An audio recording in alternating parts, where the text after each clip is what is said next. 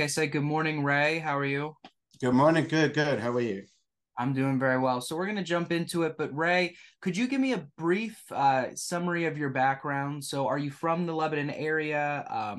What keeps you in this area, etc.? Sure, sure. Yeah, currently, yes, I am from the Lebanon area. Originally from New York. We were looking to relocate, so we just went on vacation one day and we traveled through Lebanon and we fell in love with this place, and since then we moved out here. So we've been here since then.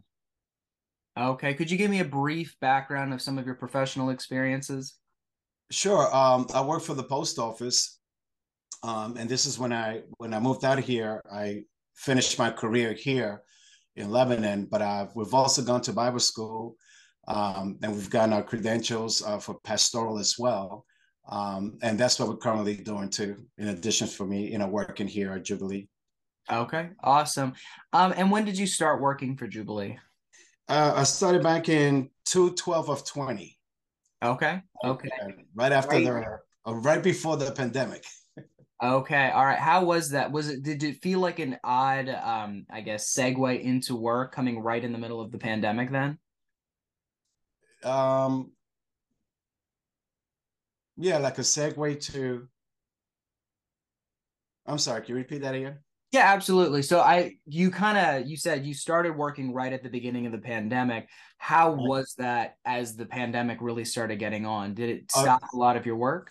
yes, it did. It was very challenging because we were not able to um, interact with the inmates. So a lot of the programs were pretty much on hold. So Gotcha. yeah, it was difficult. Okay, gotcha. And so I guess refocusing back on Jubilee, what brought you, or I guess what called you into the ministry, sorry. Of Jubilee. Yeah. Yeah. Well, the fact that the compassion and love, that this ministry has, for those who have been affected by incarceration, and the commitment to bring about a life change in their lives, and help them to get reintroduced back into society. hmm Do you know how long Jubilee has been doing this outreach within Lebanon? Ooh, that's a good question. I believe since the 70s. I should know that, but Okay, okay, okay. And have you exclusive? So when you came on in 2020, have you always been working specifically with the correctional facility? no, when the pandemic hit, then we were able to work in other areas of Jubilee, in the stores, and also in the aftercare program. Okay, okay. And if you don't mind me asking, do you have a specific title with Jubilee? A chaplain. Okay, you're a chaplain with Jubilee. Awesome. Yes. And then so what are the types of demographics that you primarily work with? Are you exclusively working with men, or do you have are women? Do you have kind of a co-op? How does that work? No, exclusively with men. Okay. Does Jubilee have a female program as well? Yes. Okay. Yes, yes, they do. Okay. How many prison chaplains are there? Well, here in Lebanon, we have four. We have a manager, and then we have the other three chaplains, me included. Okay.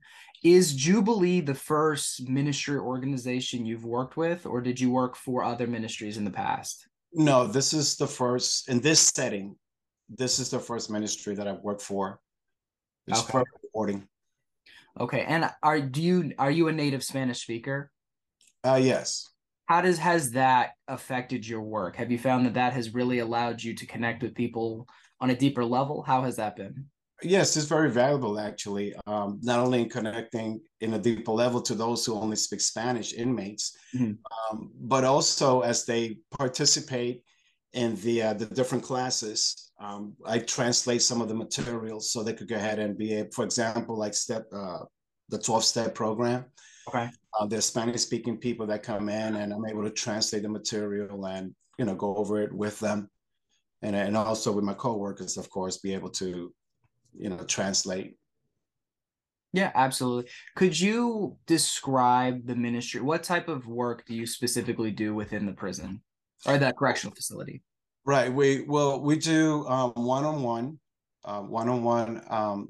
counseling. We also have Bible studies, which I just came from that, finished giving the Bible studies. And we also have services on Saturdays, Spanish services as well. So we facilitate that, for them to help them grow in their spiritual walk. Okay. And what about prison ministry kind of called out to you? Um, I guess it's always been in my heart my life belongs to the Lord. So I'm a servant. So it's always to help others, others to find their identity in Christ, who they are in Christ. And the fact that there's an opportunity here for them to receive the gospel, which brings life change, and to be able to come back into the community and be a viable citizen back in the community. Okay.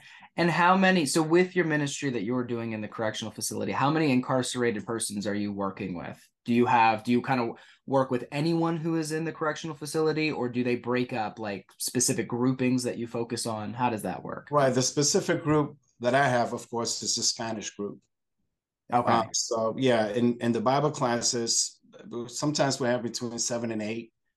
And the services also around that time, the same numbers, 7 and 8 that will attend.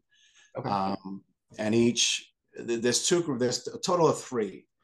So we have from 6 to 7, and then from 7 to 8, as far as the Spanish services. And then during the week, we have the Bible classes. Okay. Okay. And I guess what was a shock coming into it? Did you feel when you came into the position and started working with the people in the correctional facility, was it how you expected it to be, or was there kind of a shock in terms of transition coming into the correctional facility? I guess it's different. Mm-hmm. It's different because of the nature of it. First it's a little intimidating because, again, because of the culture, that's there. But once we started sharing the word with them and having the classes and the services, they responded well. Okay. And have you found that throughout the progression of time? So I'm assuming people aren't in the correctional facility for too long. Do you have a number of people who have been there for a while, or is it a lot of kind of in and out? Well, in the county, you're there for 1 year, and then until your case is brought up, and then you go into the states. So yes, we do have. There is, I guess you could say, I don't want to use the word revolving door because I don't want him to come Yeah, back. of course. But yes, there is a flow. Mm-hmm. But again, we concentrate on bringing the gospel, sharing the gospel for life change, however long they may be there. The way we see it is that we have a seed that's being planted in their hearts as they move on. Okay, absolutely. And so with your work, do you specifically do the Bible classes, or is it a group thing that's always happening, or do you also have one-on-one work? We have both. Yeah, yes, I do prepare the Bible studies for the week, Tuesday, Wednesday, and Thursdays. And the different groups different blocks will come up for that. And what was the other question? I'm sorry. The last one. So the one-on-one, how does the one-on-one? That comes through their request. Mm-hmm. Like if they want to talk about an issue, they have an issue, they have, things they have in their hearts or in their minds. They could come up and they'll be with us sit with us in the chapel, Mm-hmm. And we pray with them, and we share the word with them as well. Okay. And I'm going to ask this, and if there isn't a specific instance, that's fine. But has there been a specific instance where, kind of, I guess, a good testimony example of where you've really been able to identify with or connect with someone specifically? Oh, most definitely. I mean, not only individually, but as a group as well. Because what we're seeing now as a result of the Bible classes, and the services on Saturdays, the men seem to be genuine and their hearts are open to the degree that they're holding Bible studies in their cell, in their Okay. blocks. Mm-hmm. Okay, they're holding Bible studies and they share the word with one another. Um, and that has been a blessing, of course, all the glory to God, but that has been a blessing for them to be able to, right after they come out of the class, they're initiating their Mm-hmm. own little Bible study and prayer. Mm-hmm. And one of the things that's a highlight is that God was telling them, I says, when you're down there, you pray for your fellow inmate and even pray for the correction officers. And I just had a testimony right before I came here that one inmate did ask one of the COs if they wanted prayer, and it led to that correctional officer asking questions about, well, who's the pastor that comes on that Saturday? Because I would like to go to his church. So yeah, there's just positive things that are coming out, and it's really a blessing to know that they're doing this. Absolutely. Yeah, absolutely. Have you found, so I'm sure there are some people who I guess have been with you for a while, even though it's not a very long period of time. Have you found that, I guess, people's personal demeanors change as they're in the Bible studies? Do you see like, can you, from one week to the next, do you really see that growth? And it's a slow process. Mhm. It's not right away, but they keep coming back. So Well, that's a good assurance. The fact that they keep coming back, and you do see it. Yes, you do see the demeanor, changing. As a matter of fact, it's another testimony that there was another inmate that he had a situation with fellow inmates in the block, and they were kind of berating him. sure. And as he was going towards that other inmate to confront him, one of the things that he was berated for was, they made the comment, "Oh, you think you're a bigger Christian or a better Christian than everybody else?" But he was on his way there to confront, obviously, probably get into a fight. But he told me that the moment that he heard the word Christian, his whole anger just subsided. Mhm. And then instead, he turned around and went back to his area and started praying for them. And Mhm. then after he prayed for them, it still went for about a week or two that they were still at odds. And the one guy that started the whole thing, he was mopping, I guess, and he said that when he came towards him, he approached him and said, "Hey, listen, I apologize if I offended you. I'm sorry." Even though he didn't do anything, he still apologized to that inmate. Then that inmate in return said, "You know what? I'm sorry. I apologize for what I did to you. It was wrong." And then, a week later, all the other inmates, that were in that group, Mhm. they all started saying, "Hey, are you okay? Do you need anything?" So there was a reconciliation that came about as that action that he took. That instead of him going out there and getting offended and getting to a fight, he turned around and prayed, and he won those guys over. Yeah. Do you think that these programs that you have you found that they really help the inmates kind of humanize themselves? So kind of see the better, like the good within themselves? Well, yeah, most definitely. Again, we bring them to the feet of Jesus. We bring him to God. Mm-hmm. We bring him to. I always use this analogy, with them, the toaster, and I Mm-hmm. always tell them, the person that created that toaster, what was the purpose for it? Mm-hmm. Then I tell them what either you put two slices of bread in there, you plug it, and then you push the little lever, and it's working the way that it was created for, Of course. intended. So then I tell them, so it is. And then I tell them what happens if I take that toaster, put the bread, plug it in, but then I throw it into a sink full of water. Will Mm-hmm. it work the way that it was designed to work? And of course, they'll say no. Then I tell them, so is your life. Mm-hmm. If we don't live out our life in the purpose that God created us for, then it's like throwing a toaster plugged in a sink full of water, which is catastrophe. Absolutely. Absolutely. So obviously the work that you've done, like your experience with it, it seems like you've really seen the impact that you've been able to have on these people. Does Jubilee, it's kind of a two-part question. So does Jubilee have a specific like objective in mind that they're hoping to help these people with? Obviously, bringing them to Christ is a big thing. But do they have a specific objective that they're trying to help these people kind of reintegrate into society or to help them, I guess, have develop better habits once they get out of jail? So that's the first question. Does Jubilee have that specific objective that they're trying to help inmates with? And personally, do you have a specific objective that you're trying to really focus on as you're doing these Bible studies and working with people? Yeah, well, my objective is the same as Jubilee, Okay. which is, that we exist to serve those affected by incarceration, by being ambassadors of life change, through the gospel of Jesus Christ. And we do have a men and women aftercare program Mm-hmm. that once they're in probation, but they're released, to us. It's a 5-phase, 9 to 12 months of support, and it's accountability in every aspect of life and the whole gospel for the whole man. So yeah, most definitely, Jubilee's very invested into um, being able to bring these men and women back into a place where they could be reintegrated back into the society. Okay. And that actually really segues into my next question really well. Does Jubilee have a system where they're constantly working with these people afterwards? So you had mentioned the aftercare, but what is, I guess, Jubilee's model? So obviously you're working in the prison eventually, or the correctional facility. Eventually people will come out. How is Jubilee stepping with alongside of them throughout the process after that?